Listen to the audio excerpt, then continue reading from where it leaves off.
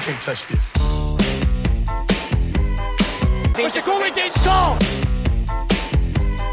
Você come digital. Você come digital. My. Where's the goalie doing? Where's the goalie doing?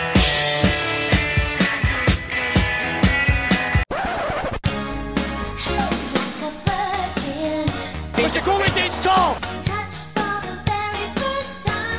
Where's the goalie doing? Where's the goalie digital? Nothing to fear.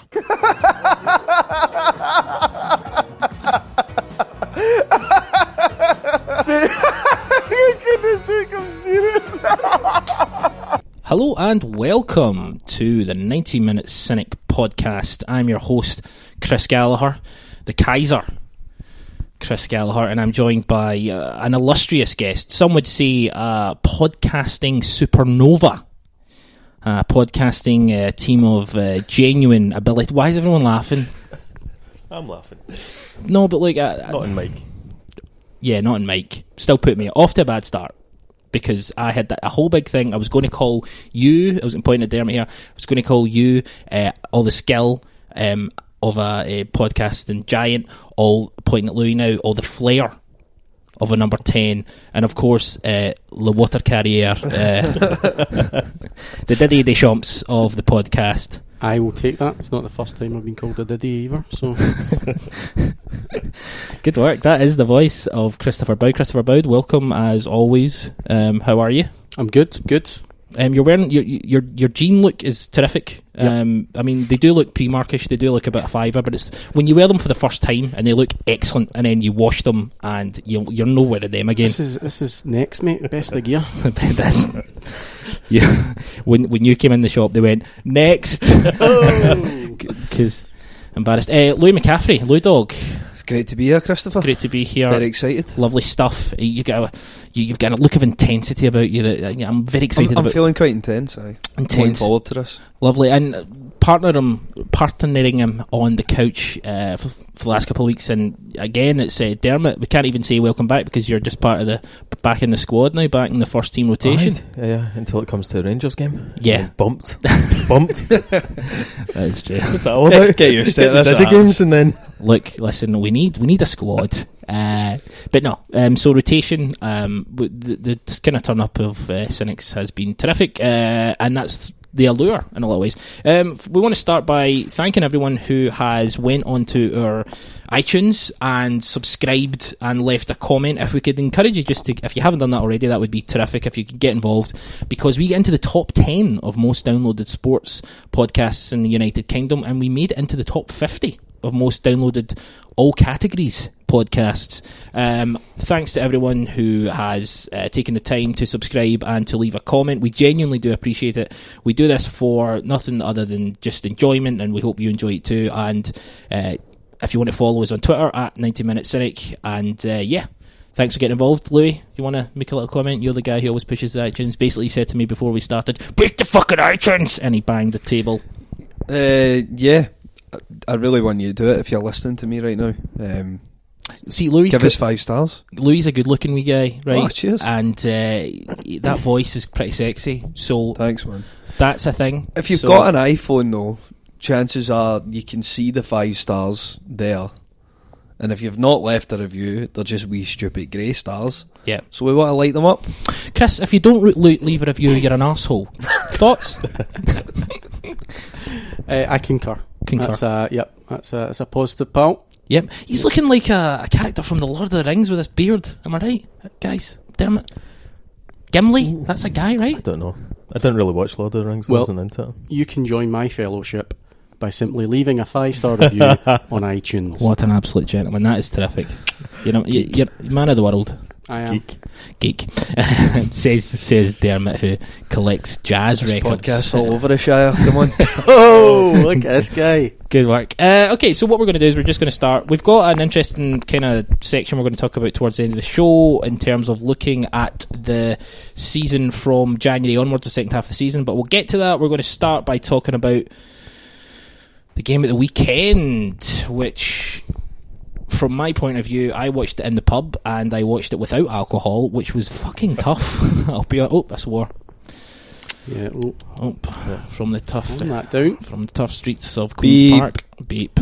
There you go. Sorry. Beep. So I watched it in the Queen's Park Cafe with my father. It was a frustrating afternoon, but I want to get you guys' opinions and thoughts on it first. So what we're going to do is we're just going to go around. Initial thoughts, Dermot, on the actual game? I didn't think it was great at all. I kind of agree that the sending off ruined it a bit. They sat back so much. I don't think we were really shown much before that though. I was quite impressed with Motherwell in the first half generally, and I was just kind of back down to earth after the week before, wasn't it? Yeah, I think it was quite funny that a lot of the talk in the paper was Barry Ferguson talking about playing against 10 men and then just the irony of the fact that we get kind of saying had to play against 10 men. Louis, thoughts just on the kind of match overall? I mean, as Dermot says, the week before was quite a high in a lot of ways, and then kind of brought back down to the earth. Yeah, it was quite boring. I was full of optimism when I saw the team come out, and a couple of people that I'm sure we'll talk about. I was quite excited to see, but yeah, it didn't happen again. I think that's the kind of story of our season, where we've most of the time we've got the job done, but not really excited. This time it was a 0-0 draw, which, to be fair, was probably fair on both teams. Yeah, Boud, what did you make of it? It sounded like I was going to say something else there, but no, I was just asking you what you made of it. It's terrible. I was hungover. I was hanging, so it was actually a challenge to watch it. It was just that boring and terrible. Aye, it's just a disappointment. like your life. Yep. One long, apparently never-ending disappointment. Drawn out. Taking it too much, like this joke and your life. No. Okay, so I want to start. Like, we can go through the players, and I'm actually interested to hear your opinion of Tom Rogic, Louis.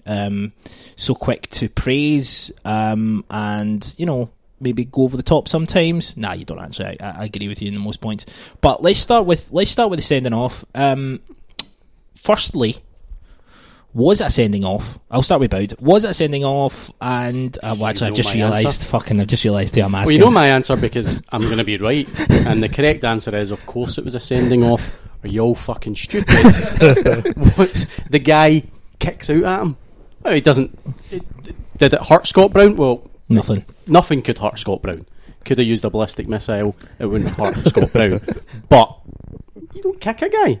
What match have you seen where somebody kicks somebody and it's no a sending off, and it shouldn't have been a sending off? And the original challenge. Look at his wee ratty hands, like he's full flow. We need to get gesticulating. We need to get the camera for this. The initial challenge was, he was lucky he wasn't sent off for that. Okay, so your back spins into him and heals him in the stomach. He's not a wrestler, for fuck's sake. Exactly. 2 red cards. That's what should have happened. He's lucky he get one. Jesus, if you bump into Kipri in the Glasgow City Centre, you'll fucking have. Dermot, so that's Boud's thoughts on it. What are your thoughts on it? And I'll come to you in a second, Lee. Yeah, I think it was so wishy-washy the way he sort of flicks his leg out, that it was just disappointing that he was sent off. I mean, I found it hard to see, was there really intent there? When I saw it saying in the first viewing, I thought, actually, he's looked like he's meant to try and stamp on him. Then you see it again, like I thought, he's kind of waved a weak ankle in there and kind of sort of caressed his calf or whatever. And I just like, I wouldn't have caressed his calf. It was. That's kind of what he was trying to do. It's more homoerotic than anything else. It wasn't violent. The perfect comparison is Yozo. No, it's not. It is. He did something stupid which he shouldn't have done. He's barely touched it. The guy's exaggerated. He didn't need to fall, but he has elbowed him in the face. He's kicked Scott Brown. So you're saying Scott Brown exaggerated? I'm saying Scott Brown wasn't hurt, but nothing hurts him, so he has to act like Exactly. he has to act like he's human. Is the point? bingo. Bingo bango. Louis, was that sending off? No. Pathetic decision from a terrible referee who simply can't do his job. Can't manage a game of football. The much easier, better thing to have done in that situation was just have a word with him. If you really feel as if you have to do something, then Make up some rules about the game of football. Just bring in new rules. Or you can kick guys as long as I have a word with you. That isn't a rule in football. I don't know why people are making up rules to the game. Association football. There's set rules. We all know them. I can list every single one of them for you, don't worry. Go for it. Number one. I thought it was a sending off as well. I think Really? no. Well, the fact is, Bow's right. When do you kick The out? intent. When do you kick out at someone and don't get sent off for it? I'm surprised they sent him off. That's Yeah. different. Should Brown have been sent off as well then? Because Why? he pushed him. Because one used a He foot pushed and one him. used a hand. Brown was using him as leverage to get. Oh, come on, behave yourself. Even Bow's looking at me like, for fuck's sake, right? No, what I mean is, right, so in He was essence, just nudging him, saying that was a terrible challenge. No, lucky not to have been sent off. in essence, Kicks him. what I would say is, right, so Scott Brown has, and I hate this phrase, but I'm going to use it anyway, has used all of his experience to essentially goad him in. Done him like a kipper. He's done him like a That's what kipper. you're looking for. He's absolutely Done done him him. what a keeper. He's done him like Oh, there we are. So Dermot doesn't think it was a sending off. No, I think I can see why it was given as a sending off. I was shocked that it was actually a sending off, but I don't think. I think if Kipri really wanted to hurt him, he would have.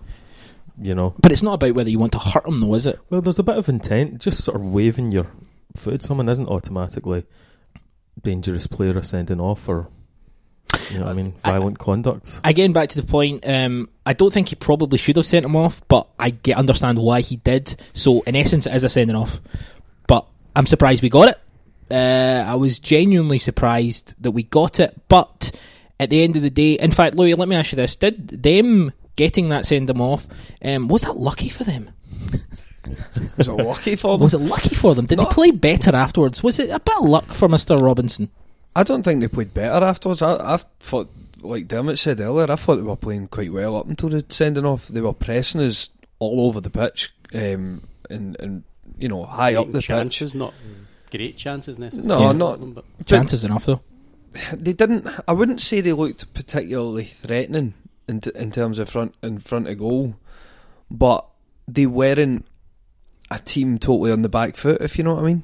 Like, we didn't have it all our own way, and I thought it was quite an even game. I didn't think we were playing very well, to be honest, but it was quite an even game. And then obviously when the sending off happens, they just, you know, defend for our lives, part the bus, whatever you want to call it, and we had to then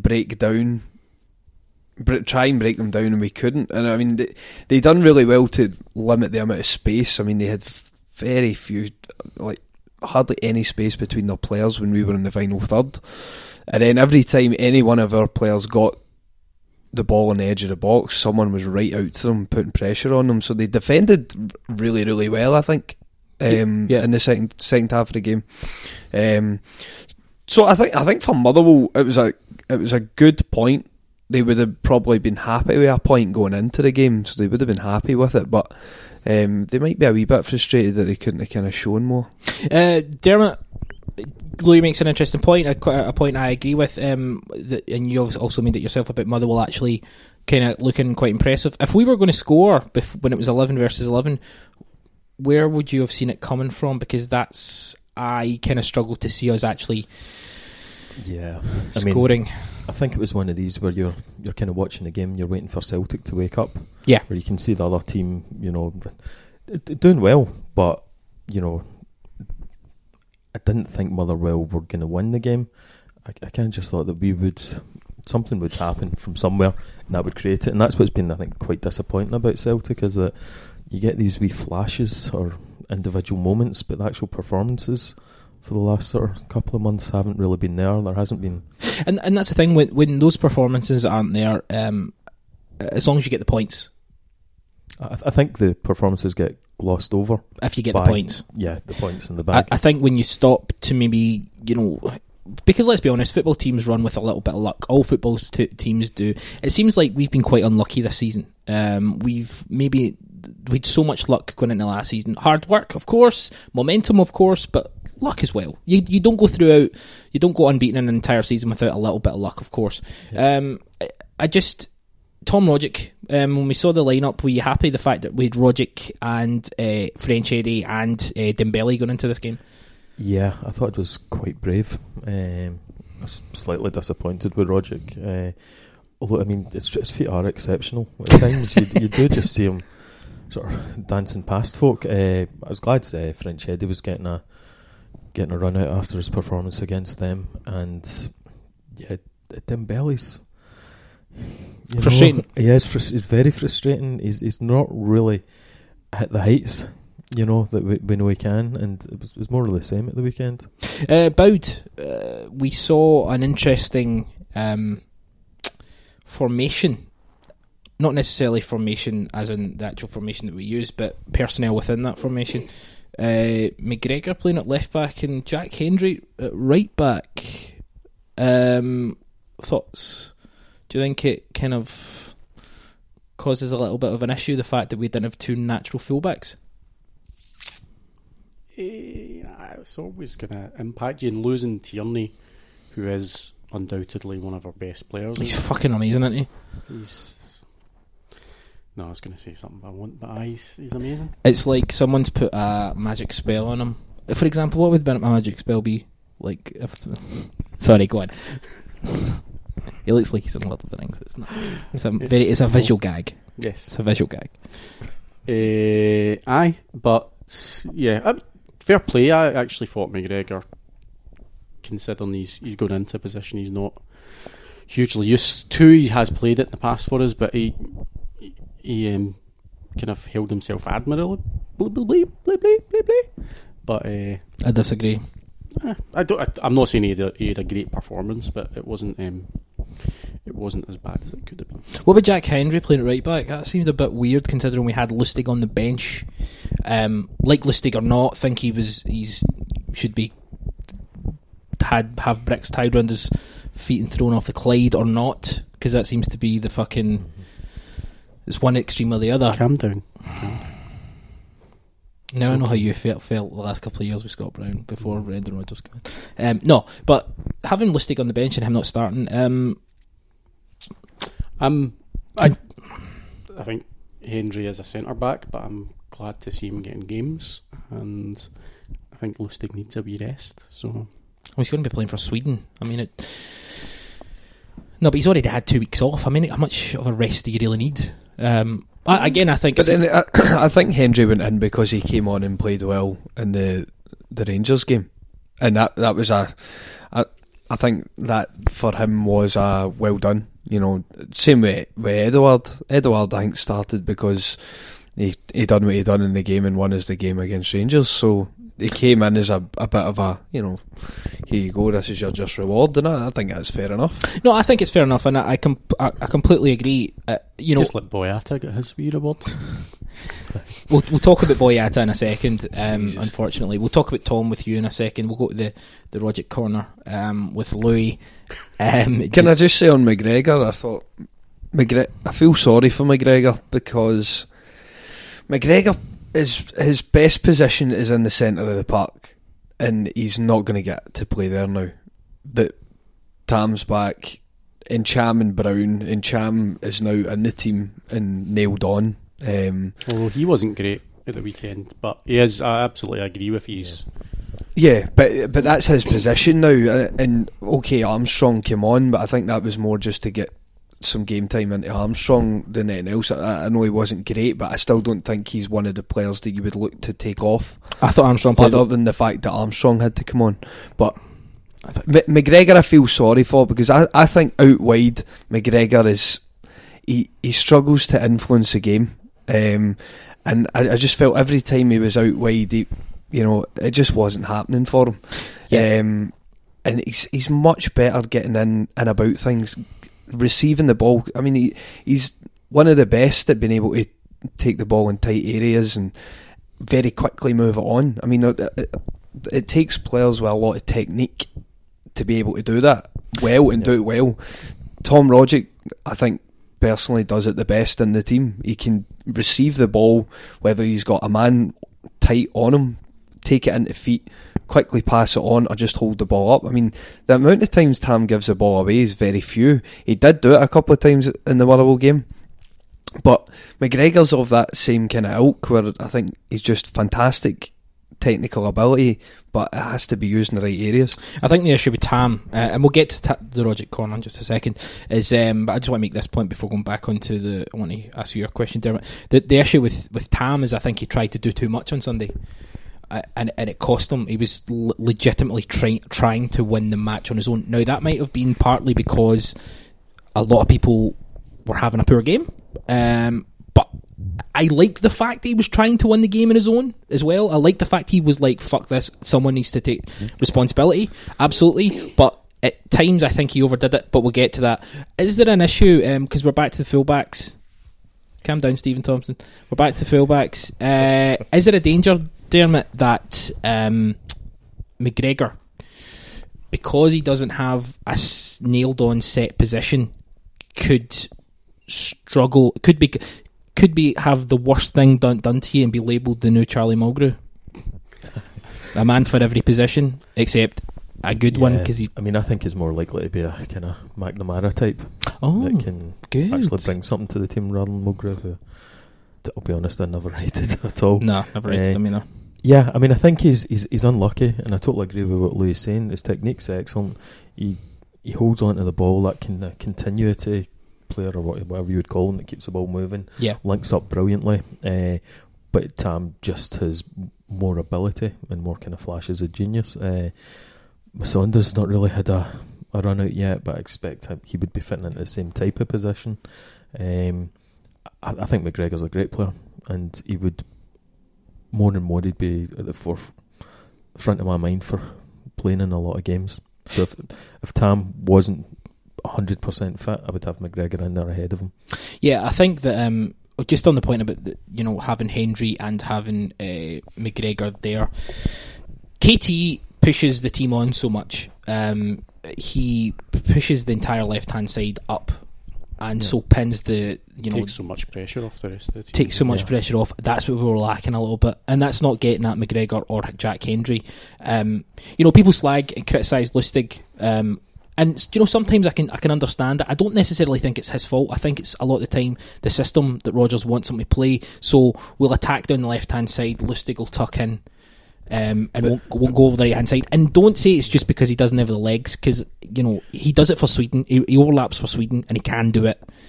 So, but the thing is, he can't do it to the same intensity and the same consistency as what Tierney can, and it makes us very lopsided. If we had, and we're not going to get it because he's a one-off, but if you had another Tierney on the right-hand side, the whole thing becomes so much more even and so much more unpredictable. If you know what I mean, like a lot of our attacks come down the left-hand side because of that, because we've got an extra man always over on that side that we don't have on the right-hand side. If we had two of them bombing forward, then we can have quick switches of play from either side, which obviously is going to stretch teams. I'll give you an example. I'll give you an example of a similar system. Manchester United in the 90s, Dennis Irwin on the left, Gary Neville on the right. Gary Neville bombed forward.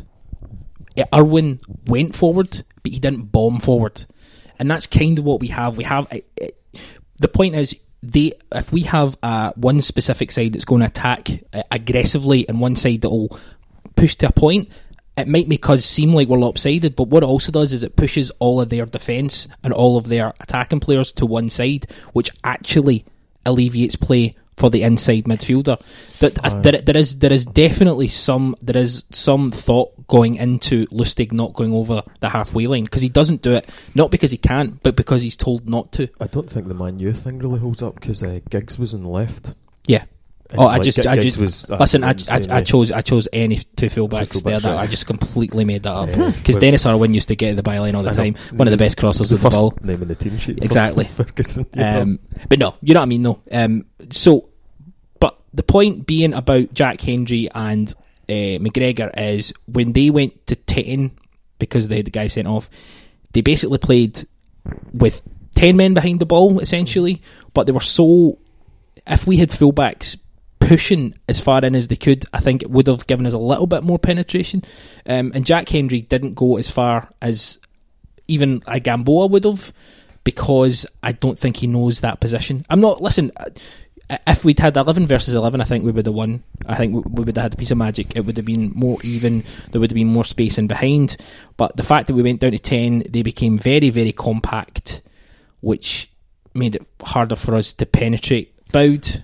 Sorry, Dermot, you're going to say that? I mean, we should have won when Sinclair went through, to be honest. Okay. Absolutely. You knew that he was going to miss, and that's what I hated That's just about a that. total lack of confidence, so wasn't it? I mean, you just saw him pick up and you thought he was right through here.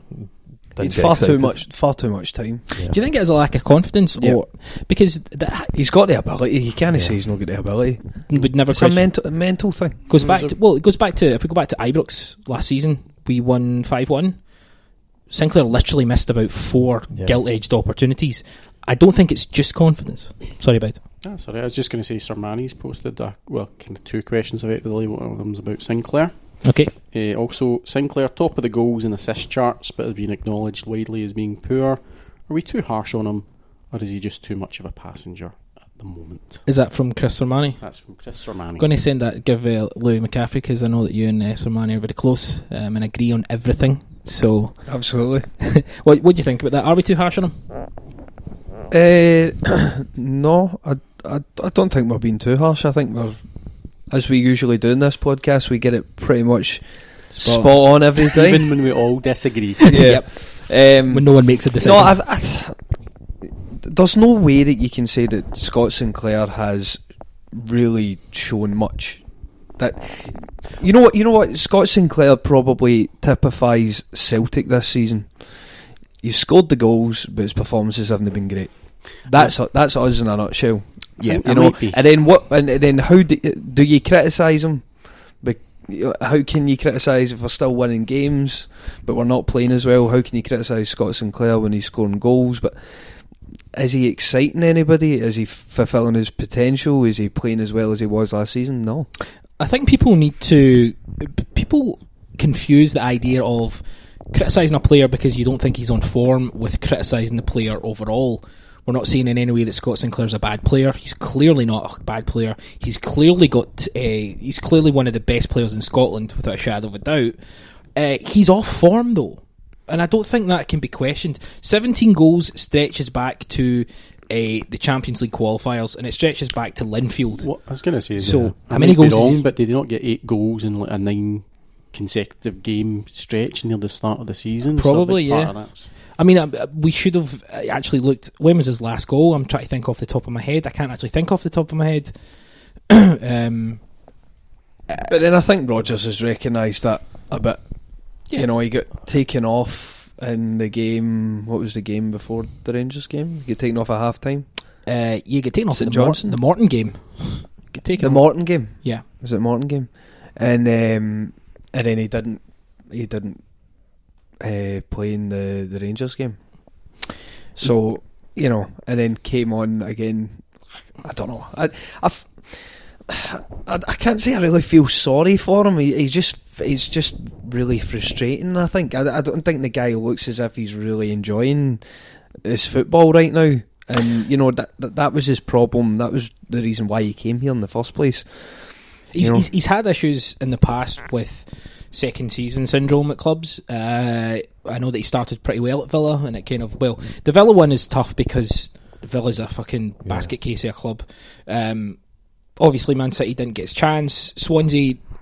I could start. What are your thoughts on it, Dermot? How do you solve a problem like Sinclair? I think it's very difficult because you're not really wanting to destroy anyone's confidence, but confidence does appear to be one of the main issues. So dropping a player like that, is that going to make the situation worse? Yeah. I think Rodgers totally right. He's recognised that he's not been bringing much to the team at all, and hence that's why he was dropped. I don't think players getting a bit of a rest now and again is a bad thing. The issue with Celtic over the years is that we don't tend to do squad rotation in any way. And the best, you've got your kind of set team, so when someone's not in it, they know they're dropped, basically. I mean, Sinclair, would you just give him a wee bit of a break for a while and just say, listen, just... as in send them away, like say, listen, take a couple of weeks off? I will basically be, listen, don't worry about it. You know, you're one of the best players in Scotland. You're excellent. You're going to be in my plans, but yeah, I mean, just go away and kind of chill out and think about what you can do to sort of get better. I also think he's fallen victim a wee bit to Kieran Tierney's success as well, though, because the two of them are often running into the same position now. The more KT gets forward, the less room there is for Sinclair to go into, and the two of them had such a great partnership last season. It's just a shame. I kind of think that he's been overshadowed, and he came in, he was the kind of big star of the team, and the one that everybody had, every other defender in the league feared being a fullback up against Sinclair, whereas I think that feels totally gone. And I think, we shouldn't underestimate how amazing he was. Chris, should we dock his wages? He should be punished. No. Look, he's definitely, particularly recently, been off form and hasn't looked great. But I mean, the season, see if he hadn't came in last season, had the great season that he had, he'd be getting less criticism now. If this was his first season, the amount of goals he scored, the assists he's had. Yeah. But as you say, watching the game, you can see that he's missing opportunities that he shouldn't be missing, or missing passes. How did you think he came on in Motherwell? Because I thought he did okay when he came on. Yeah, he just didn't. When he ran the ball out, I thought that was a bit that kind of summed him up. He took the guy out on the byline, took him on, did so well to beat him, and then just ran too far, and that kind of sums him up. It's a metaphor. It is for his entire season. He's running at a time at Celtic. I think his last goal was Partick, by the looks of it. So in January. That was a penalty, wasn't it? Can't remember. Yeah, it was. I'm pretty sure it was a penalty. Maybe it wasn't. Who knows? Anyway, from the dross that is Sinclair to the Magnificent, is it finally time? Rogic the Magnificent. It's Rogic Watch. Thoughts, Louis? We'll start with you. 4 hands. The guy's an absolute genius. No, I thought the first half. He just looked a class above, just an absolute different class. He was our main attacking threat, our main spark of creativity. His footwork, there was a couple of times just I was screaming feet at the telly in Sweeney's. Look at his wee face. People were applauding me. Applauding you. Applauding me. For screaming feet. Yep. So, yeah, and then, I mean, that one where the ball came down, he kind of trapped the ball and like backheeled at the same time, and then had the shot the top corner and just missed the top corner because the post moved. Was superb. Nice one. But no, first half he was really good. Second half he was kind of fell victim, as a lot of them did, to the fact that there was just no space for him to work in. He was trying things, but there just wasn't the room. But one thing I think that Tam gets a lot of stick. Well, the main criticism of him is that he can't last games. He got 90 minutes, and I think often like Tam's great at the edge of the box because he's so technical, but he's also brilliant when we're breaking. See, when we're counter-attacking, Tam is brilliant at. I'm not saying he sprints forward. That's not what he does. But he can pick a pass better than most. He also can just carry it. He can just carry it, and he's for me. He's just the best technical player there is in the team. That's wrong, but good try. What to stay on your point, which I think is a good one. See, whenever we're breaking, he always picks the right pass.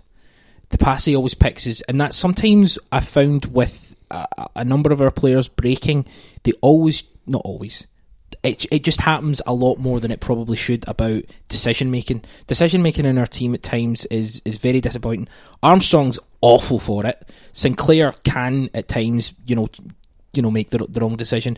Other guys like Dembele's improving on it time and time again. I think Griffiths is great for it. Tam's really good for it. But do you know who's the best for it? And I'm looking at you, Dermot Coyle, and it's 2 words. It's Pat Roberts. So talk us through Pat Roberts. I thought he looked good. I'm so glad to see him back in the Louis team. is now leaving. I think a fully fit Pat would be the number 10. I think you can accommodate Forrest on the right. Pat through the middle. Head shaking. I think he's going to be an outstanding. I hope Paddy stays another year. I can't see it happening, but I think he could excel. Would you Can I slaughter him? Or? No, I'm not finished. Because I was about to ask this comment. Would you, as the Celtic, if you're the Celtic manager, or just at this point as a fan, do you want to see us with a team of whoever and Pat on the right with Rogic through the middle?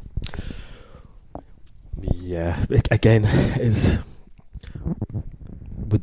they are brilliant together actually, and why can't they be wee pals? Why can't we all be wee pals? I think just Forrest has been so good this year that in terms of the right, I mean, I would quite gladly pap Forrest for Paddy, but most folk think that's unfair. Boud looks angry. Are you a I Forrest? think we should have ambition. Hold I on, think for my tube out. I'm first here. Forrest and Roberts should be our 2 right wing players, and obviously they shouldn't be right wing. That's bad. But we should have 2 very decent players for every position, and I think that's it. And obviously the fact they can play in other positions is great. But so you want to accommodate Forrest, Rogic, and Roberts all in the one team? no, I'm saying Forrest and Roberts should be fighting. Both fully over- fit. Who starts, Roberts or Forrest? I'm not talking about this season. There's no it debate. depends. There's It's no all debate that Forrest probably should be starting. on Right? form. He should be starting. Start of next season with a blank slate, with all you've seen of Forrest and all you've seen of Roberts. Who starts if we're going into a Champions League? If we physically bought Pat Roberts, He's our player. a better player. Both fully he fit. should start until if Forrest comes in the team and he starts playing well, that's fine. Then he gets the run. But Pat Roberts is a better player than James. Forrest is having a phenomenal season. James Forrest or Scott Brown should probably win Player of the Year. I think Yeah. out of one of those two. I've been critical of Forrest in the Scott past. Sorry, carry on. I've been critical of Forrest in the past, rightly so, because at times he's just a very, very frustrating footballer. However, I've made it clear that when James Forrest is on form and fit and up for it, he is a phenomenal asset to have. However, Pat Roberts is better, and for example, Forrest always really struggles against Rangers. So when it comes to this semi-final that we've got at Hampden, I'm thinking to myself, who's going to make more of an impact? Pat Roberts seems to play really well against Rangers, specifically at Hampden. Obviously, he had that miss in the semi a couple of years ago, but the last couple of times we've been at Hampden, he's been excellent. Forrest, again, it's about picking the right players for the right games. It's not a big. It's like when I dropped Dermot for the podcast last week. He took it in the chin. Okay, but he's just back fresh in the squad, so he needs match games, But before he that's the can thing, do. If you're literally talking about, and we'll get to that in other pods, but you're talking about playing Pat Roberts in the semi-final, he needs game time before then. Yeah, and this was the first start of it. So, Oh, here we go. wind back 5 minutes then, shall we? He's just not listened to anything. He's just been sitting seething. Aye. I think if you want to do anything and you want to pick up the performances, then you have to play your best players. You have to play the best creative players, and at the top of the pitch that you've got. In my eyes, Tom Rogic is the only number 10 that we have. I don't think we have another one. I don't think Proven. No, I don't think we have one. I don't think McGregor is an out-and-out number 10. I don't think Paddy Roberts could play number 10. I've seen him. He played at Kilmarnock when we went down to the Kilmarnock game, and he had to come out wide to get any joy. What do you want? What do you want from your number 10, Loy? I want a number in my number 10. I want somebody who can do a bit of everything. That can create. Obviously, the main job is to create, but in tight situations, be able to create space, make space for themselves, play people in. Hands for feet. Hands I for think you feet. just described Paddy Roberts. Just describe Paddy Roberts. No, but Paddy Roberts is great 1v1. He's better at 1v1 than anybody else in the team, but he needs to be in a wide area and take someone on and humiliate them. That's his job. There's a reason he drifted in against Motherwell. There's a reason he always drifted. He drifted in and he hit the bar, and it was the top of the bar. Oh, right. Let's not kid ourselves on here. It was never going in. And other than that was all he done. Oh, Jesus Christ. Right. Do you know what? He done nothing else. This is insane. You're off your head if you think he did. That's is- nonsense. Also hitting the bar's better than a goal. That's we all true. know that. Yeah. That's It's harder. a fact. Sadly, it is. It's technically harder to hit the It bar is. than to get it on I target. mean, I think the fact that people would doubt that Paddy Roberts can play number 10's nonsense. He's got everything, and I think that's going to be the position maybe in his career that he'll it end won't up be. playing. It won't be his position for us because I don't. I think we've got more options there. And, Yeah. I mean, the signing him sort of Masonda's looking a bit strange now as well.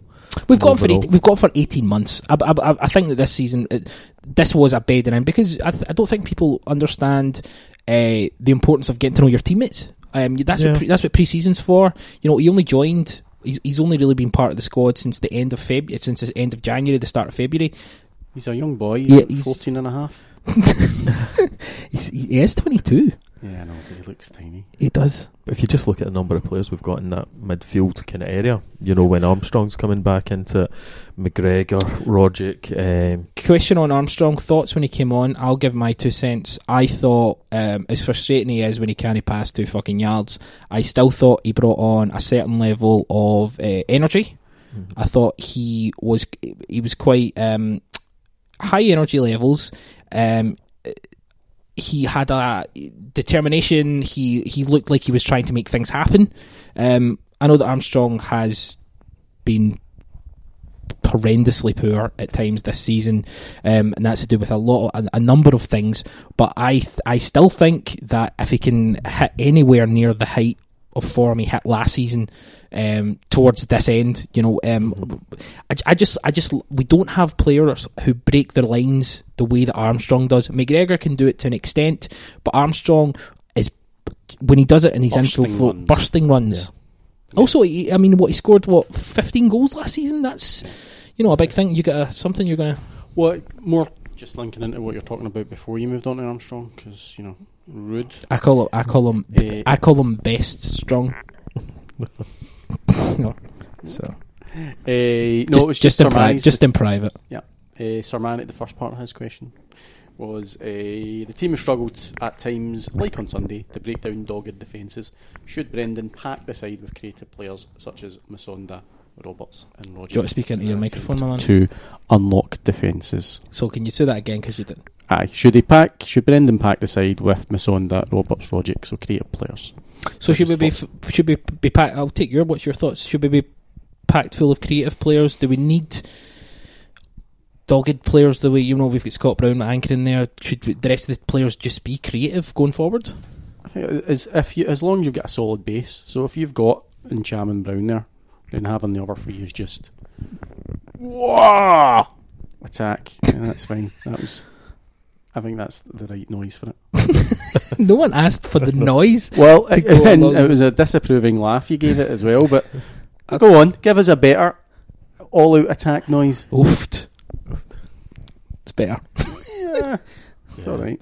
I don't think it's just about having attack-minded players or creative players. I think your kind of system and formation probably have to be set, and you know what you're doing, and the players should Formations don't exist anymore. apart from they do. Except Yes. they do. Yeah, they do. They No. very And much it's so. also not a contact sport, according to Boud. Aye. I mean, You must love La Liga. Sorry. but it's true. See, if you know your tactics and how you're meant to play and how you're meant to shape up, you don't need a team full of Lionel Messi's or whatever, just total creativity. You can play to a better kind of standard because you'll be better set up for playing decent teams in Europe. You know what I mean? That's where we'll kind of get caught out. I mean, I'd love to see Paddy, Roderick, Forrest, and just near the end of the season chuck them all on. But I want a system that is going to, everyone knows what they're doing, Yeah. and it's going to sort of be a proper foundation. So Sirmani was asking about dogged defences like Sunday that we couldn't break down. So domestic. someone- What do you do in that situation? Aye, you've got 10 men behind the ball. Right, just so in go that all at situation, it. as I said, so I thought when Armstrong came on that he gave a different option. I think that it's balance. It really is about balance. So for every, like Louis says, number 10 position, it does really it depends what you want from it. Armstrong can play in that role. McGregor can play in that role. Rogic can play in that role. Roberts potentially could play in that role. Musonda could play in that role. They're all very different players in how they perform. Pat's better at taking people on individually. Armstrong's better at running off people. McGregor does a little bit of everything. So we are good from different game. As I said, you pick the team based on who we're playing. I think a lot of people would say you pick the same team no matter what. I don't. I would personally. I'm happy changing it up. You made the point, Dermot, about maybe, for example, a Martin O'Neill team very rarely changed. Yep. Which domestically for us, we should be able to play our game and win. We should, But yeah, obviously be dogmatic. but pragmatic. in situations, I think it's our first 11, 9 times out of 10, when both teams are on form. Not 9 times out of 10, almost 9.5 times out of 10. If both teams are on form, our Celtic are going to beat anyone, right? But that's not how it happens. If we look at the Kilmarnock game or we look at the Hearts game, people just sometimes people just don't turn up.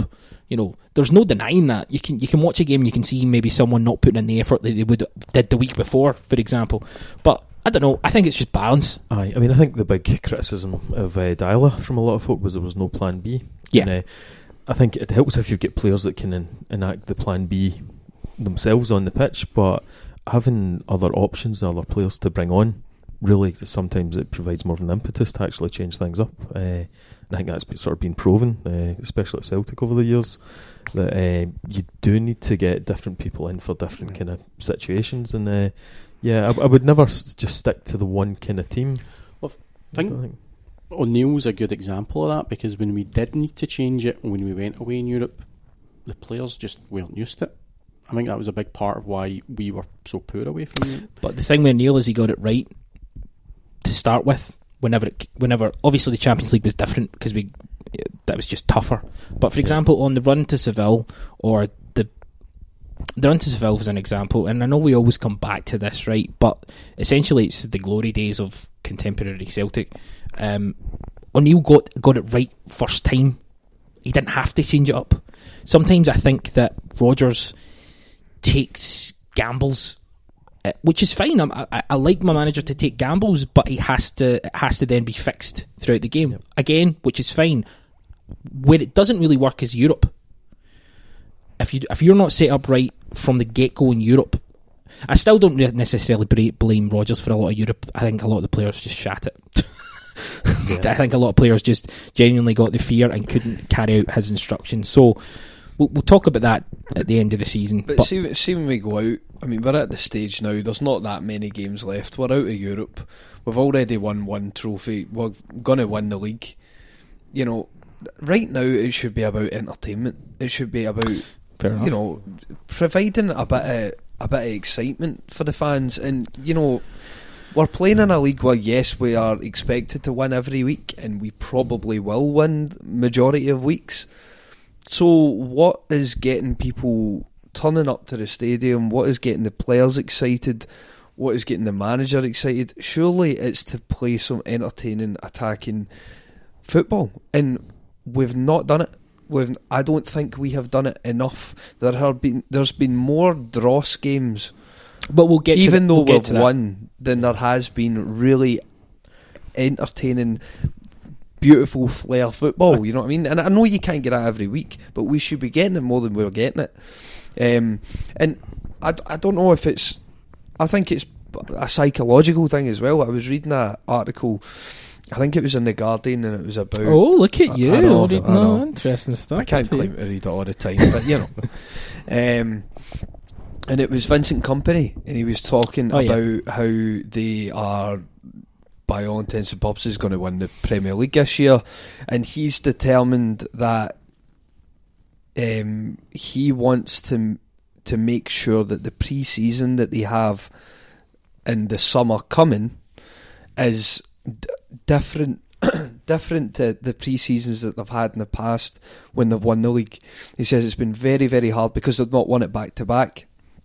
And he says it's been you can notice a change in mentality when the players have came back, having won the league the previous year.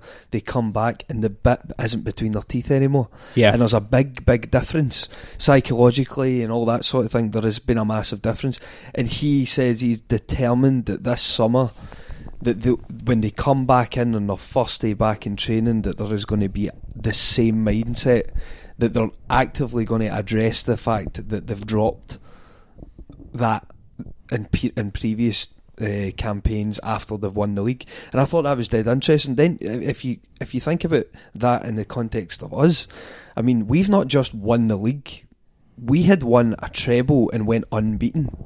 Those players came back in at the start of this season. You know, is it any wonder they don't have the bit between their teeth, that they're not putting in the same level of performances? And do we need someone to recognise it, like Vincent? I mean, Vincent Kompany isn't being told to do this by Pep Guardiola. This is something that he's recognised as being the club captain over the years and the different managers. This is what he's noticed. Do we need someone like that and really address that? And is that part of the reason why this season has been quite kind of lacklustre? Chris Boud. It's so obviously recognising that's a big part of trying to keep your momentum, but as you say, Celtic completed the game last season and collected all of the stars. There's nothing more domestically for them to do this season. So there's always going to be. You're making Geeky Zelda Ocarina of Time it's references. more a Mario reference, but that's fine. Dermot, thoughts on that? It's an interesting kind of concept of... I mean, I think it is an interesting concept. So I think if you sort of to go back to sort of Louis' first point about the entertainment, the performances on the whole have been that poor since Christmas, maybe even a bit before it, that I don't think Celtic could risk packing the team with the creative players and assume that we were going to go out and entertain and win for the rest of the season. I think we'd lose games. I think that we were so... Although I would no doubt we were going to win the league, before the Rangers game, we didn't have a massive lead. And okay, they've went and lost, and we beat them. But we're just, in terms of how we're playing, we're just not that far out there at the minute at all.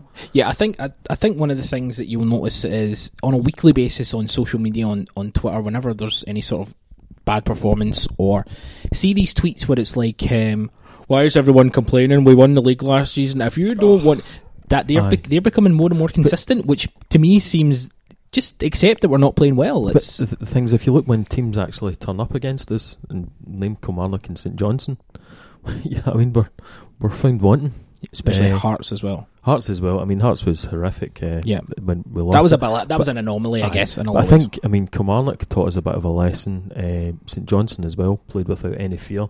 The other thing is, it's typical and natural for this to happen. A manager comes in, fresh, new ideas, teaches the players things that they don't know, and they go out and carry out new tactics and try new things, and everything's new and fresh and exciting. The learning curve for the players isn't as steep now into the second season as what it was in the first, and this is what happens with every that's why managers only last 3-4 seasons at most before they move on. Only the exceptional ones have ever been able to do it longer.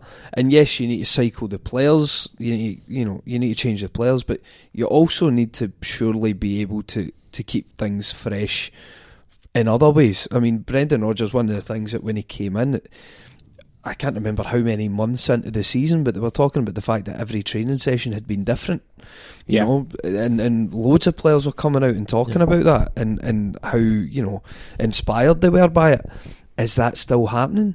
Is it still as dynamic as that, or is there a wee bit of a malaise set in across the board? But I think that's only natural. I think that's going to happen. That's what I'm saying. And that's where the turning around of the squad has to happen. I think Brendan Rodgers in his mind thinks to himself, well, and I know this is going to sound ridiculous, but I haven't really started yet. Because last season was Dyla's team, with the exception of two players, really. This season, he's not really brought in anyone. French Eddie's made a bit of an impact. Pat's been injured. It's not like, again, it's not the people we've counted on this season are Scott Brown and James Forrest. Lee Griffiths was doing well before he got injured. It's the same guys. For example, I love Lee Griffiths, right? I do, and you know what he's going to give you, and I want him to stay longer. I absolutely do. But if Rodgers in his mind thinks I can't really evolve this, he's at a level where there's a glass ceiling and Lee Griffiths can't go through it. And I know Lee Griffiths is, I'm just choosing him. It could be any player, right? I think he's now at a point where he's going to go, no excuses. Alex Ferguson did it when he first came into Manchester United. He was too nice, he admitted it, and then when he got to his third season, when his job was under pressure, and obviously Rodgers' job under no pressure, but Ferguson was like, I've been too nice, I need to and he brought in a whole host of new players. I'm not saying we need to bring in a whole host of new players. What I'm saying is key positions need to be strengthened. I don't know, like Mark, at Mark_Celtic, why are we so inconsistent this season? Not so much result-wise, because last season was a one-off, but performances are up and down too much. Discuss, and that's the discussion we've been saying it all season. Those players should be doing better. I think your point about Rodgers not starting because it was Dyla's team is spot on. And I think if you look back to Dyla's time, he was let down by the players. Rodgers, a big name, comes in with the same players, then suddenly they're able to play. Running through walls. Aye, and I don't believe that, it's an interesting training session, makes a professional football player suddenly think, I'm going to go out and actually try. Perhaps some of those guys weren't Giving it all. I think Dyla's actual tactics and the way he said he'd set out to play football when he came is very similar to what Rodgers' philosophy was. The high pressing game. The idea that these folk were learning new things under Rodgers, I think, is a nonsense. Yeah. Yeah, I mean, we can't treat them like they're, 10-year-olds learning the game. They should know this stuff. And if they don't, Dyla and John Collins told them again and again and again. And, Scott Brown threw it at the end of that reign. I think it's interesting, sorry to jump in, but it's like Steve Clarke, he's came to Kilmarnock, brought in one or two different players, but, the thing that people keep saying, these players keep saying, Chris Boyd, for example, keep saying, Steve Clarke does things, and it's just so simple, and everyone knows exactly where they're supposed to be playing. But the thing is, Steve Clarke is a disciplinarian. Steve Clarke is a guy who people respect. So why have you not been doing that for managers previously? Can they not be trusted to do their best? Absolutely, but I think one of the major differences though in Dyla and Rodgers is the level of detail that Rodgers goes into. For example, the whole thing about playing with 10 men. I mean, the fact that they train and practice for so many different scenarios. There was another couple of examples that I can't remember if it was one of the players in an interview, of it was Rodgers himself, said the everything is kind of situational. So if they train for specific scenarios such as going a goal down, losing a man, all of that sort of thing, and they'd all planned it, so they knew their set routines and all that sort of thing. That for me is that's where you're getting into a Premier League manager, and there is I don't think there would have been any players in that squad that will have been as well prepared for individual games as that previously. And Dyla couldn't even change his tactics during a game. There's no comparison between Dyla and Rodgers. We're not saying that. But what's your point? But the style of football. Yeah, the style. You're going to play a high pressing game, high intensity, and the players just didn't do it. And then Rodgers comes in, and suddenly I can do it. I was like, no, it's nonsense. And you're looking at certain specific players that you think there should be no excuse for the difference in your performance then as till now. Exactly. Chris Boud, Anthony Ralston. Anthony Ralston went on loan to Dundee United for the rest of the season. Again, as we say in every episode, social media doesn't define the support, but it's a nice dipstick in to see how, maybe percentages of the, is that good? Dipstick. Isn't it? What is a measuring stick, dipstick? Yeah, that's it just sounds like a dick. Carry on. Please don't swear. Sorry. Apologies. Please don't swear, Farquhar. So the Penis sounds like a Potty mouth. Yeah, potty mouth, sorry. But Ralston, what's your kind of take on that? You would probably go against most of Twitter and say that it's quite a reasonable move. I do understand, obviously, Lustig is now dead and can't be used in any way, shape or form. But Ralston is a young player, he's developing, he needs game time. Getting game time in a decent level of league is obviously very important. They're chasing the title, so every game's important. So he learns about not that he doesn't know, but there's a little bit more pressure on him. Mm-hmm. But if he joined a mid-table Premier League team or something like that, but Dundee United are under a lot of pressure just now, so that's good. Positive. It's the Celtic or the mentality we'll have at Celtic ultimately, and that's the thing. He's not played since September. Yes.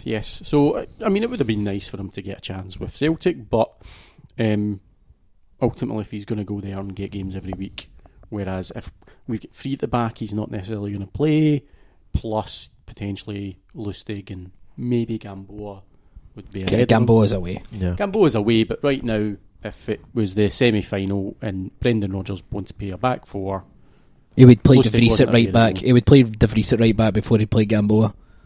Which he's just not good. He played Jack Hendry. Gamboa isn't. It's an odd one.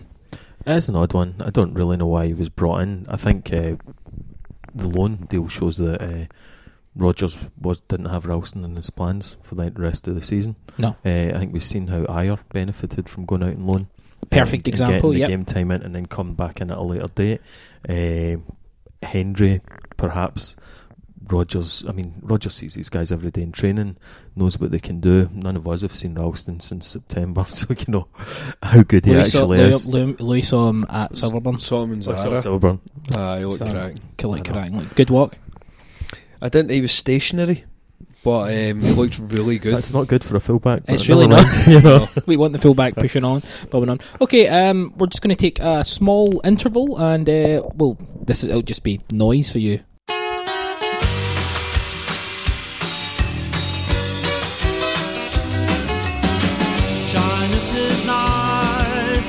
Shyness can stop you from doing all the things in life you'd like to.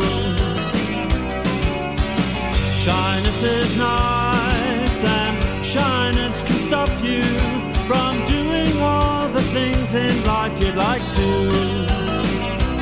So if there's something you'd like to try, if there's something you'd like to try, ask me, I won't say no, how could I? Coyness is nice, and coyness can stop you from saying all the things in life you'd like to. So if there's something you'd like to try, if there's something you'd like to try, ask me, I won't say no, how could I? Spending warm summer days indoors, writing frightening verse to a buck-toothed girl in Luxembourg. Ask me, ask me, ask me, ask me, ask me, ask me, because if it's not love, then it's the bomb, the bomb, the bomb, the bomb, the bomb, the bomb, the bomb that will bring us together.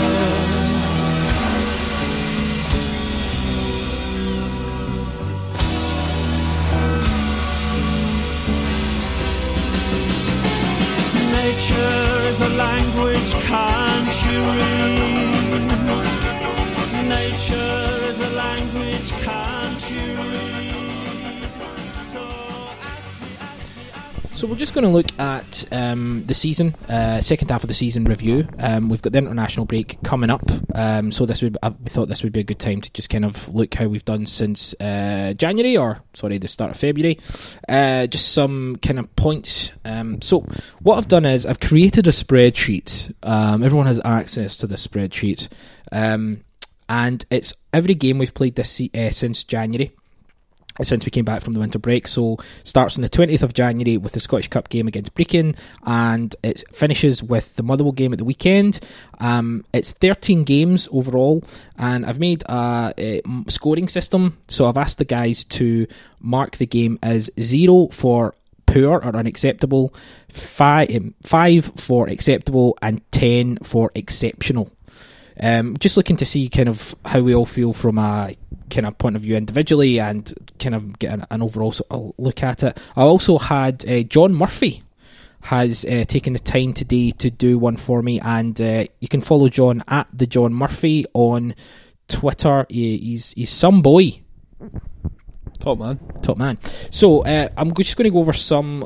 So since we've came back from the winter break, we've played 13 games. 3 of those games have been in the Scottish Cup. 2 of those games have been in the Europa League, and 8 have been league games. Just looking at the league overall, points gained 17, points dropped 7, 5 wins, 1 defeat, and 2 draws. Goals scored 11, goals conceded 5. Thoughts on that? How does that work out? Numbers.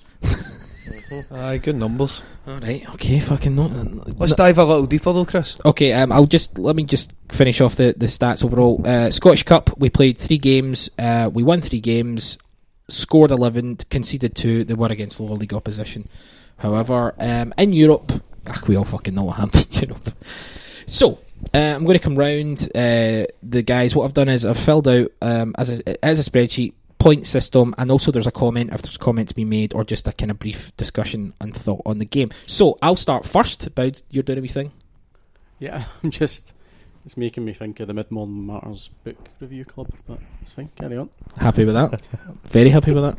Yeah. You know, Our podcast doesn't normally rate games with numbers, it's more about opinions and feelings.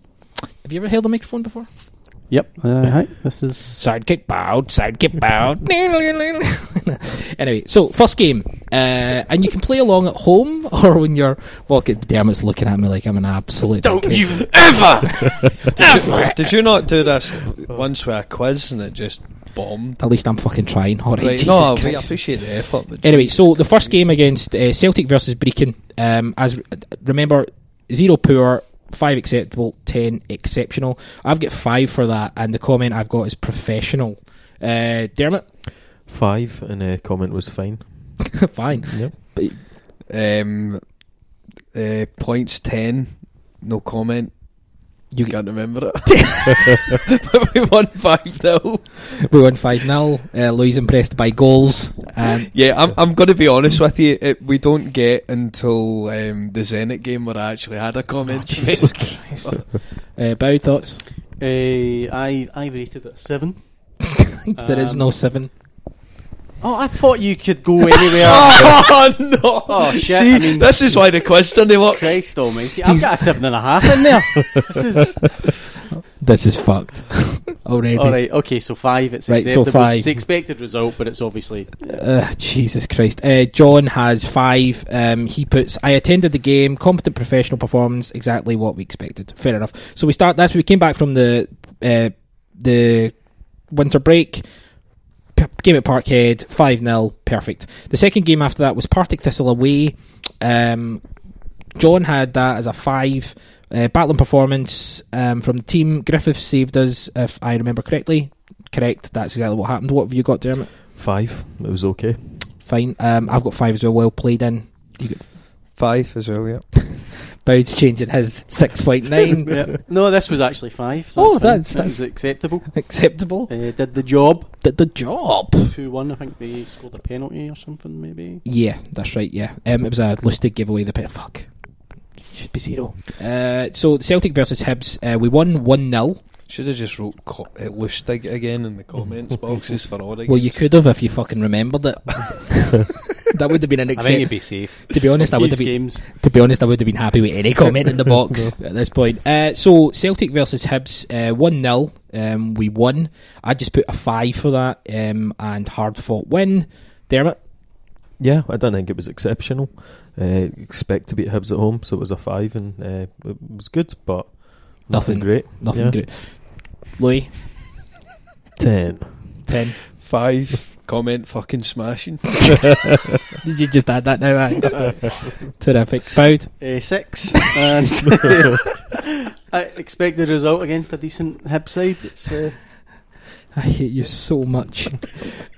John's got 5. This was a hard-fought win. Great goal from Griffiths. And that's when he went off injured, of course, and he's not played since. So essentially, Griffiths hasn't been available since the 27th of January, which is unfortunate and disappointing. But there we go. So the game after that was the 3-1 game against Hearts. I gave this one a 10. This was the game where I thought we had turned the corner in terms of because we'd been winning. As we've seen, we'd won every game previously, but this is the first game of the season since the coming back from the winter break where we'd really excelled, played fantastically, excellent football.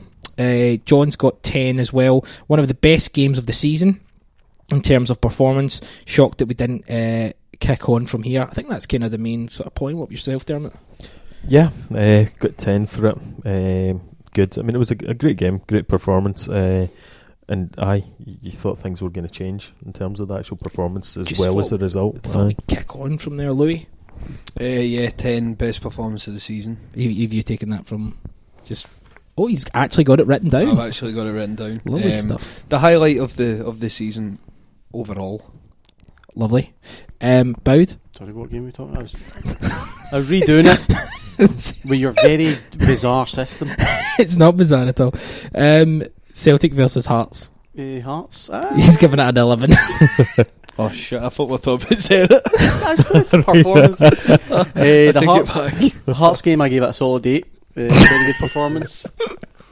It's a solid 8. So, I'll give it a 10. To be generous. Bowed, see on a scale of 1 to 10, would you think of this segment of the Fuck podcast? me. 11. I honestly don't know why. I think tried. this new segment's off to a bad start. Hopefully Honestly, it's off to a bad fucking end. oh, I picked the wrong panel for this. I've picked the wrong. See, if this was Christian, he'd be fucking wetting himself. Oh yeah. Okay, so the Zenit game. Okay, Zenit game. I think would be a 10 from everyone. I'm guessing. Alright, we're just missing the Kilmarnock game. Oh no, sorry. The Kilmarnock game. That's the first 0 for me, and I just put poor. I don't think anyone really turned up in that game. What about you, Dermot? Aye, same. It was a 0, and I think this is where we finally found out if a team with a half decent manager could school his players and what to do against us would be struggling. You think it was mainly down to? Yeah, I guess you would. I think it would. I think he drilled Kilmarnock very well. Plus, Malumbu as well. Malumbu was just great in that game. It was class. What do you think of that game, Louis? What was your kind of mark? For the Kilmarnock Yeah. defeat, 0. Just Kilmarnock. I mean, yes, Kilmarnock were good, and Malumbu was class on the day. But you know, we should still really be.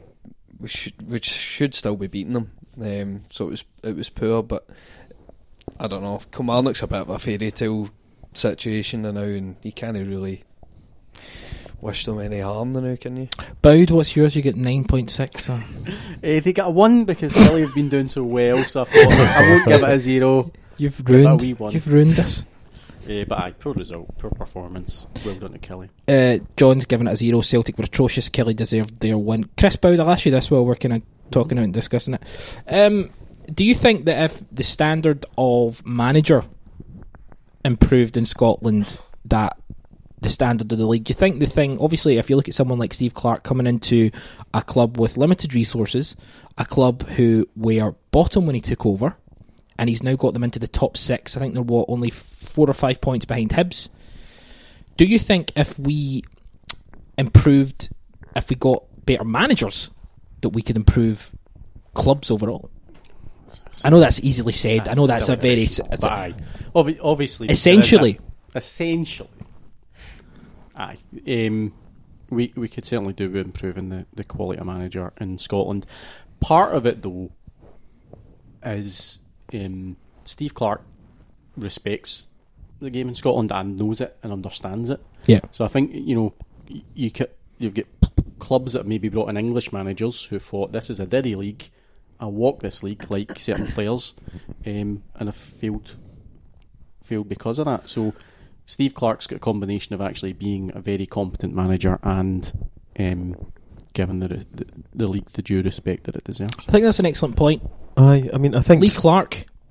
Yeah, I mean, Lee Clark was kind of found out a bit, and it really did show a bit of a lack of respect. But I think Steve Clarke, I've got to pick my words carefully here. I was going to use the word lucky, and I don't mean it the way it sounds. I think he had Chris Boyd there. He managed to get back in form. He had Jordan Jones, and he was able to get in Malumba. Brophy's came through. Aye. He's I mean, played excellent. There were actually some cracking players there, whereas someone who I'd really quite like, Alan Archibald, and Thistle just don't have The same. the same kind of resources or the same drawing power. I think Clark had a sort of the prior relationship with Malumba that managed to get a player of that quality up here. Whereas I think Archibald's a great player and does a great manager and does really smashing stuff with what he's got. Yeah. Well, I was going to say any of the stats guys you can follow, ex-Cynic and Backpass Rule and so forth. Yeah. They would have told you any manager coming into Kelly would have expected to have done well because they weren't performing as well as they should have been. So basically just regressed to the mean. A lot of teams that have a poor start to the season have a great God, this end has to the went season. stats, hasn't it? Regressed to the mean. But he's doing well above and beyond what he should be. But even if you're given that little, the team weren't playing as well as it should have been. But then, He's see well when, above that. see when you look at Kilmarnock, like in recent times, they've been an absolute shitstorm. Like how it would take someone who was very good and had a clear idea in their head to be able to wade through that, and he's been the man to do it, whereas others have clearly failed. But it wouldn't have been an attractive job. No. You know, he went there because of his relationship there, and you know, his all history that, there, his history there, and stuff like that. But do you think so? Do you think well, that, his family are all from. I know, but do you not think that for Steve Clarke any job was an attractive job, given as he hadn't had one since It was West a good- Brom had kind of? it was No, a good like, he was opportunity. manager. He'd been Oh, the yeah. manager of Reading and Yeah. stuff, and it kind of he'd done okay, but then he just. But I think look, It's still a massive gamble. to go to Kilmarnock, yeah, It's a wage, isn't it? yeah. But I think that If you're not getting a wage, I think the point would be it is a gamble and it isn't, because ultimately if he didn't do as well as he has done, he would say, what can I do? And most people would have went, aye, it's quite limited. But because he's done so well, the problem with Steve Clarke is I don't think he should stay there next season, because it probably will become a shit show, because you can only take clubs like that so far with such limited players. to paraphrase, was it Yaz? The only way was up. Yaz, You know? of course, the only way is and up. and it was for Kilmarnock when he came in. Yeah. Literally anything he'd done was going to be better. Dermot, and they had the basics there. And it's not to slag off Steve Clarke, and I think he's done an amazing job, and he showed like kind of the quality he's got. But I think it does a disservice to some of the other managers in the league. I mean it does. But to be honest, anyone that has Kirk Broadfoot in their team deserves a fucking medal. Sorry, the one by die. I've just realised who you remind me of and what you're looking like. You look like Zach Gibson. I'll take that. So there you go. One of the best heels. The ever. best podcaster in Glasgow. Soon to be the best Oh, is this a podcast. wrestling This thing? couch It must have hasn't got a totally- clue what you're talking about. No. I just want to highlight something for the listeners. I'll take a picture of these and post them up. You should.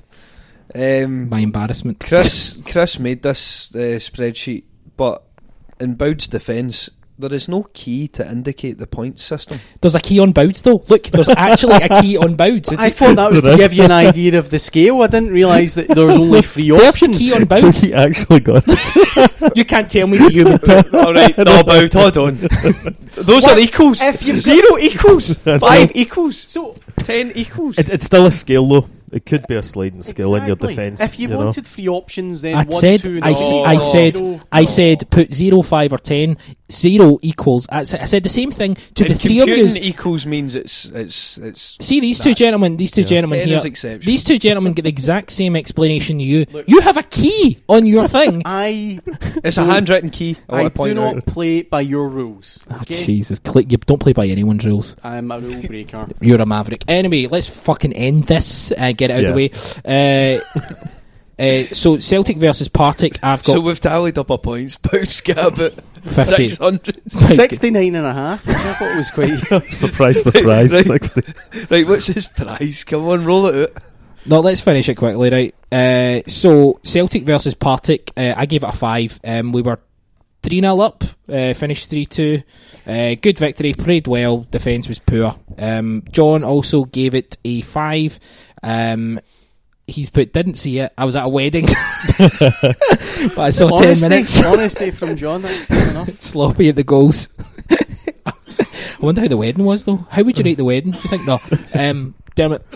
5, yeah. I mean, we should be beating Partick at home. Yeah. That's all there is to it. Louis? 5. Boud? 5. You've put 7 though, haven't you? I put 6. Zenit, 10. Superb. John's put 10. Hard fought, great win, great goal. Dermot? I got a 10. I've got it's the only truly impressive performance on this sort of spreadsheet. Yeah.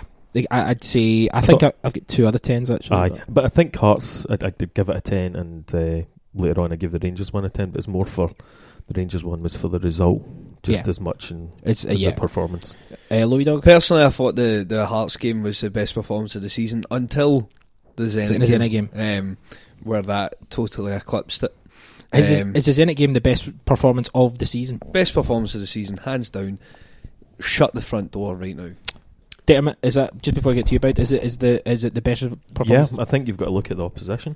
But it's tainted by the fact that we shat it in the second leg. We'll get to the second leg. We did, and I didn't think Zenit were very good, but I think the standard of player and the type of football they play, the counter-attack, it was going to be a really tough game for us. Boud? Probably, I mean, Anderlecht away's got a shout, but I think this was actually a more mature performance. But it's a fantastic result. I actually would have given, on my sliding scale, I gave it a 9, purely because we should have scored more than 1 goal. Yeah, I think, see, you make a point about the Anderlecht game, which I think the Anderlecht game was phenomenal. However, we still had a wee bit of a rock. This is completely nitpicking. Totally nitpicking. We had a little bit of a rocky first 20 minutes, and then we really hit our thingy. The Zenit game, I thought we were great from start to finish. That's why I would put that just above.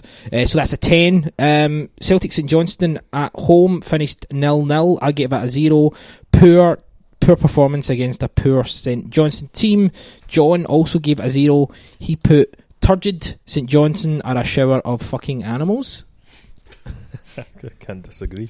Give it a 0. I thought it was similarities to the Kilmarnock game, wherein the week before or the game before we looked like we turned the corner and we were starting to play, and then so after the Zenit game, St Johnstone come to us and we just don't turn up for it at all. Yeah. 0, but we made a lot of changes in the game personnel wise, and everybody's attention was, after being on the high of Zenit, was on the second leg of Zenit, and I gave them a pass. Okay. Because I didn't really care about the St Johnstone game. To be honest with you, I was more thinking about Zenit and preparing for the second leg of Zenit so that we could dominate and go through. Fair enough. We'll see what happens next week.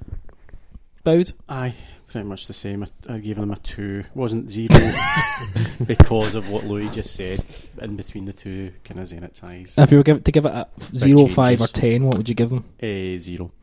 Lovely. So not a 2. Zenit versus Celtic, I've put 0, pathetic. Louis? Typical shambles, bottle went. Dermo? Yep, 0. Totally disappointing. It was tragic. 0, an actual 0. An actual 0. You're terrible result / performance. Although, to be fair, I did expect them to beat us, but it was just a capitulation. John's also got a 0 and he's just pathetic. Absolute 0. Aberdeen game, John puts 5, good win with 10 men. I've actually put 10.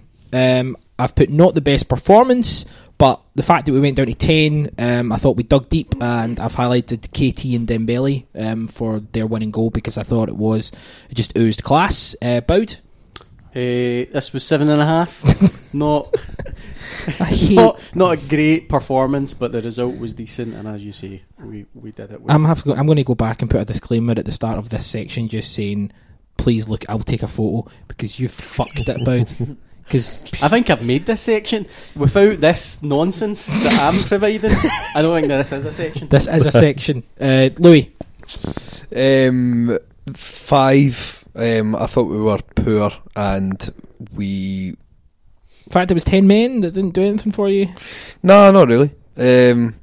I just thought we were poor, and I felt we were in danger until Tierney scored that goal. Dermo? Yeah, I agree. I give it a 5. Thought we were poor throughout. Thought Aberdeen never really showed much against us anyway, and they were poor, and they were missing their best players. So 5, fair enough. Celtic Morton, I just put fine, 5. John Bow put 5, fine. Compare all right. You same, everyone put 5 for that? 7, did a rad job, and then I've drawn a little tricolour. Yeah, Jesus. Louis?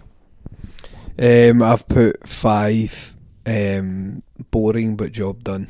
This is the one I'm quite interested. I've put 10 for the Rangers game. I've put excellent 10-man performance, class shone through in the end. It's a collection. I don't think we necessarily played our best game. I don't think we didn't necessarily get out of first gear. Again, mentioned all this last week, but I just thought to go to 10 men for half an hour, backs against the wall stuff, played actually better with 10 at times. So yeah, 10 from me. Dermot? I was really torn on this one. It was a 5/10, and I ended up plumping for the 10 because of the result and the way we sort of dealt with them. But I thought Rangers were poor, and I thought we were poor. I think that the result really kind of papered over a lot of our performance, and also we kind of took our chances really, whereas we hadn't done that in previous games. I wouldn't have been surprised for us not to be able to score the way we were playing in that game. So, but because it was us beating the new club, give it a 10. I gave it 5, 1 but not great. I think we were the better of two poor teams. I thought they were absolute dross, and we were only marginally better on the day, and that's why we won marginally by 3-2. But one massive highlight was the quality of the goals, because the quality of the goals are outstanding, all three of them. John Bowes put 10. Bain, Hendry, Eddie, Ollie did terrific outside with 10 men. Keep your distance. 8. But out of 0, 5 or 10. So I would go down to 5. Basically, poor mistakes. Fantastic fight back though. Great quality of goals. Why 8 you is went closer 7 to then? 10 than 5. And you went 7? There's no way it's a 10. What is your scale, Boud? It just doesn't make sense. You're off Always round the down. scale. Final one. Let's end this hell. Motherwell, I've just put 0. Against 10 men, we should be winning. I put a 5, just because I mean it wasn't a great performance, but the way the game kind of went, you kind of knew after a while that it was just going to be one of those games we weren't going to cut them open. And then when Sinclair was gifted a chance to score, he didn't. So I kind of think we should have nicked it against Motherwell. I didn't think it was an unacceptable performance, even though we were playing against 10. Louis? 5, dominated, but Motherwell were dogged. Boud? 3, reducing to 0. Boring shite. Okay. Comment. Can you kind of tally up what you're going to do? Aye. So I've put so obviously this is since the start of the season. So based on results, 0 to 50 is poor. 60 to 90 is acceptable. And anything other than 90, this is just a scale I've kind of came up with. Anything other than 90 is exceptional. Scientific. I think we're all going to kind of. I've got 60, so I'm right in the acceptable route. Nothing really to complain about. We can obviously there are plenty of things we can complain about individually, but it's fine. We've played, and from my point of view, I think it's fine. Highlights being Zenit, Celtic versus Hearts, Aberdeen versus Celtic away. What were you, Dermot? What did you get? In the end, I think it came out at 65. It was going to be 60 or 65. I mean, it's barely acceptable, isn't it? Really?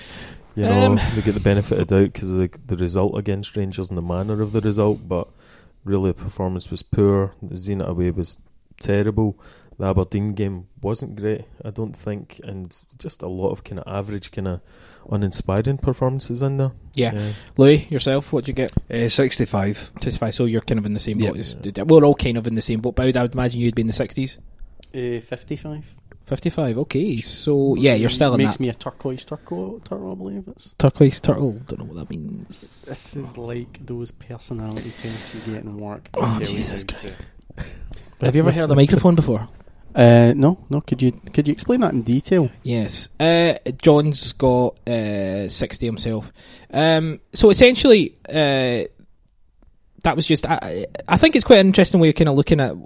It's fine. We're all. It's acceptable what we've been playing.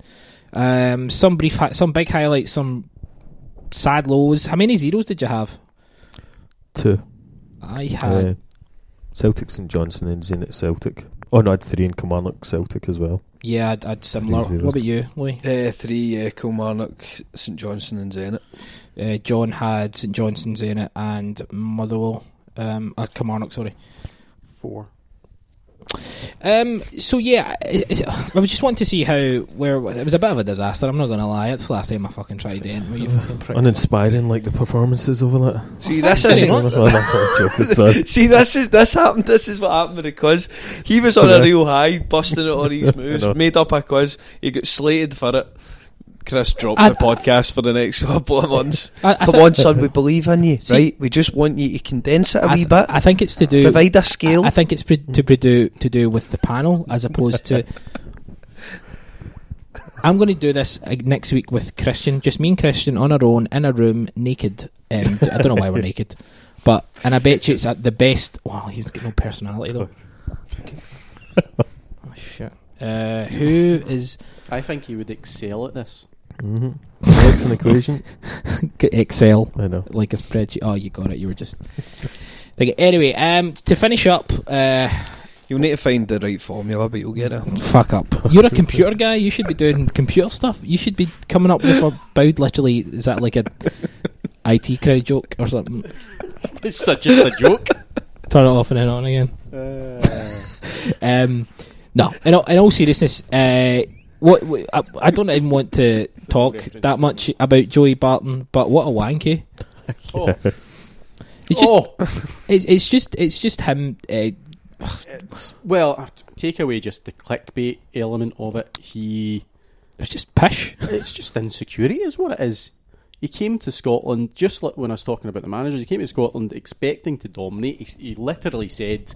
Well, maybe not literally. He said words to the effect of "I will dominate." He did. No, he said. league. He said Scott Brown isn't in my league. Yeah, that's the phrase I was thinking of. And Scott Brown not only dominated him, and Celtic dominated Rangers, but he get dominated. Ali Kilmarnock. Crawford. Fucking Hamilton Accies. Donati dominated them. Greg Dicker dominated them. He get dominated left, right, and centre, and Dominated by a dicker. probably the only games he played well in were like Annan, Stranraer, Peterhead. This is why he maybe thinks it's for a pub league quality, because when he played against the fucking lower league clubs in the cup, he did well. He got smashed left, right, and centre every other time he played. Don't hold back. He's a joke. Nah, he is a joke, man. He's But really. he's the type of guy that I want to hate. Keep doing what you're doing, Joey. Don't disappear on us. Don't fade into the abyss. Keep peddling this pish, man. We love it. Yeah, just pathetic though. One thing I'd like to make a point. Tam McManus did a retweet of Barton's retweet talking about how it's a disgrace and blah blah blah. Then Tam McManus tweeted, Masonda looking like a monumental waste of money for Celtic. It's clear Rodgers currently doesn't think he is better than what he had previously. What? Yeah. Tam McManus is doing on a Scottish scale what Joey Barton tries to do on like a UK wide scale. Tam McManus just he needs to have a sit down and a cup of tea. Am I right, Bud? Yeah. But see the fact we're talking about him.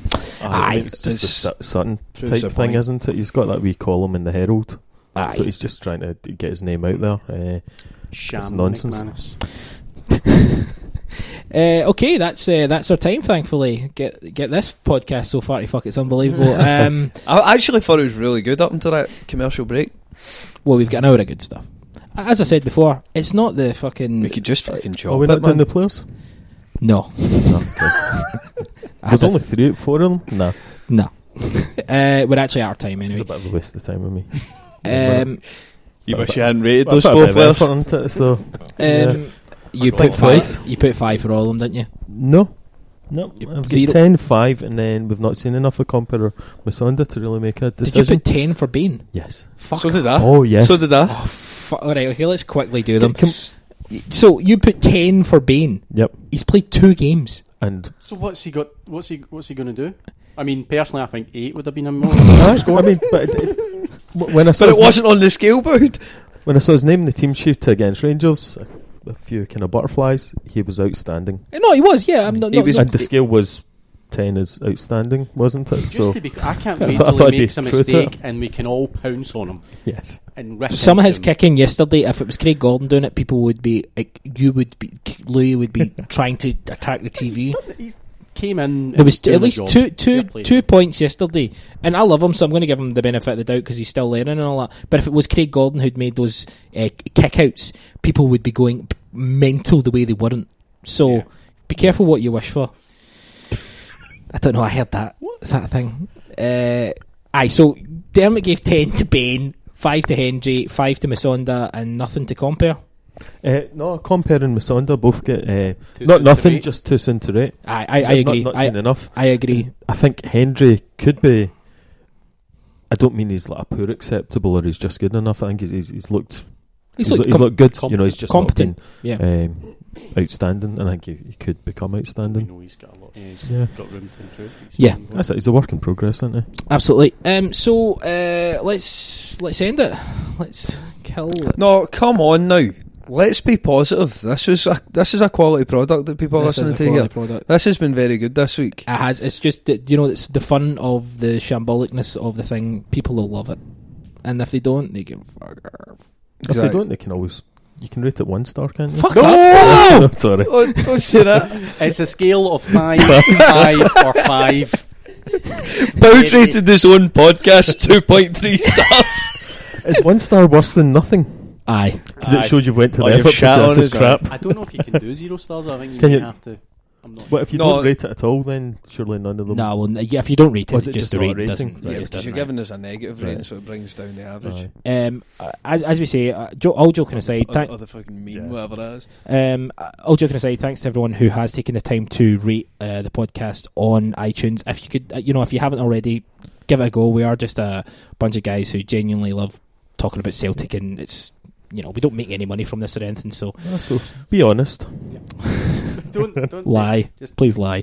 No, 5 stars. Master raters. That's Boud is a master rater, absolutely.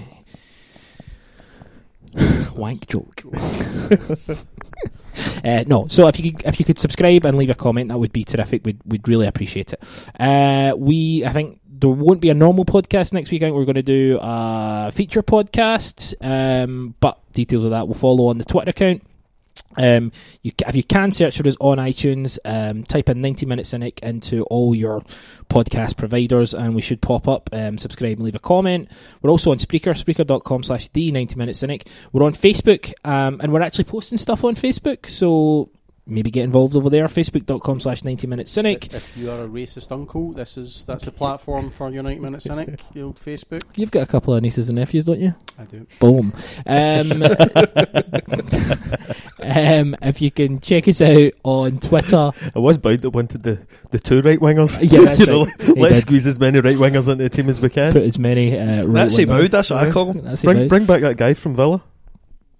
Or was it Villa we got? Who was the wee guy we got on loan? The wee Tonev. racist, aye. Tonev, aye. Tonev. Boud's favourite. Oh, we're wrapping up here, boys. Shea Logan, CSC. Here we go. Yeah, you fucking threw me off my thought. Follow us on Twitter at 90 Minute Cynic. That's where all our dates and deets are kind of posted. And if you follow us there, you'll find out the Cynical's on there as well. 90minutecynic.com is our website. Follow us on Twitter at 90 Minute Cynic, and that's where all our information can be found. Dermot Coyle, Cheers. Thanks. as always, Captain Fantastic, I've decided to call you. I'm okay with that. Yep. The Owl, Rating this podcast a 10. Thanks, Chris. 10 out of 10. Love it. It's an 8 from me, Louis. A solid 8 from Boud. The scale is on the actual picture. I'm going to post that out. I'm going to put in that picture out. Boud, Gimli, the G-Man, as we're calling you. The Giminator. The Master Rater. The Giminator, the master writer, Chris Bowd, as usual, terrific. He just nodded, ladies and gentlemen. He's been podcasting for 7 years and he just nodded. Like a wizard. Yes, exactly. Bowd, Yes. Hello, thank you. Let's welcome to 90 Minutes in. yes, join us on this fellowship. Right, that's it. I'm Chris Gallagher, we're the 90 Minute Cynic, and we'll speak to you down the road.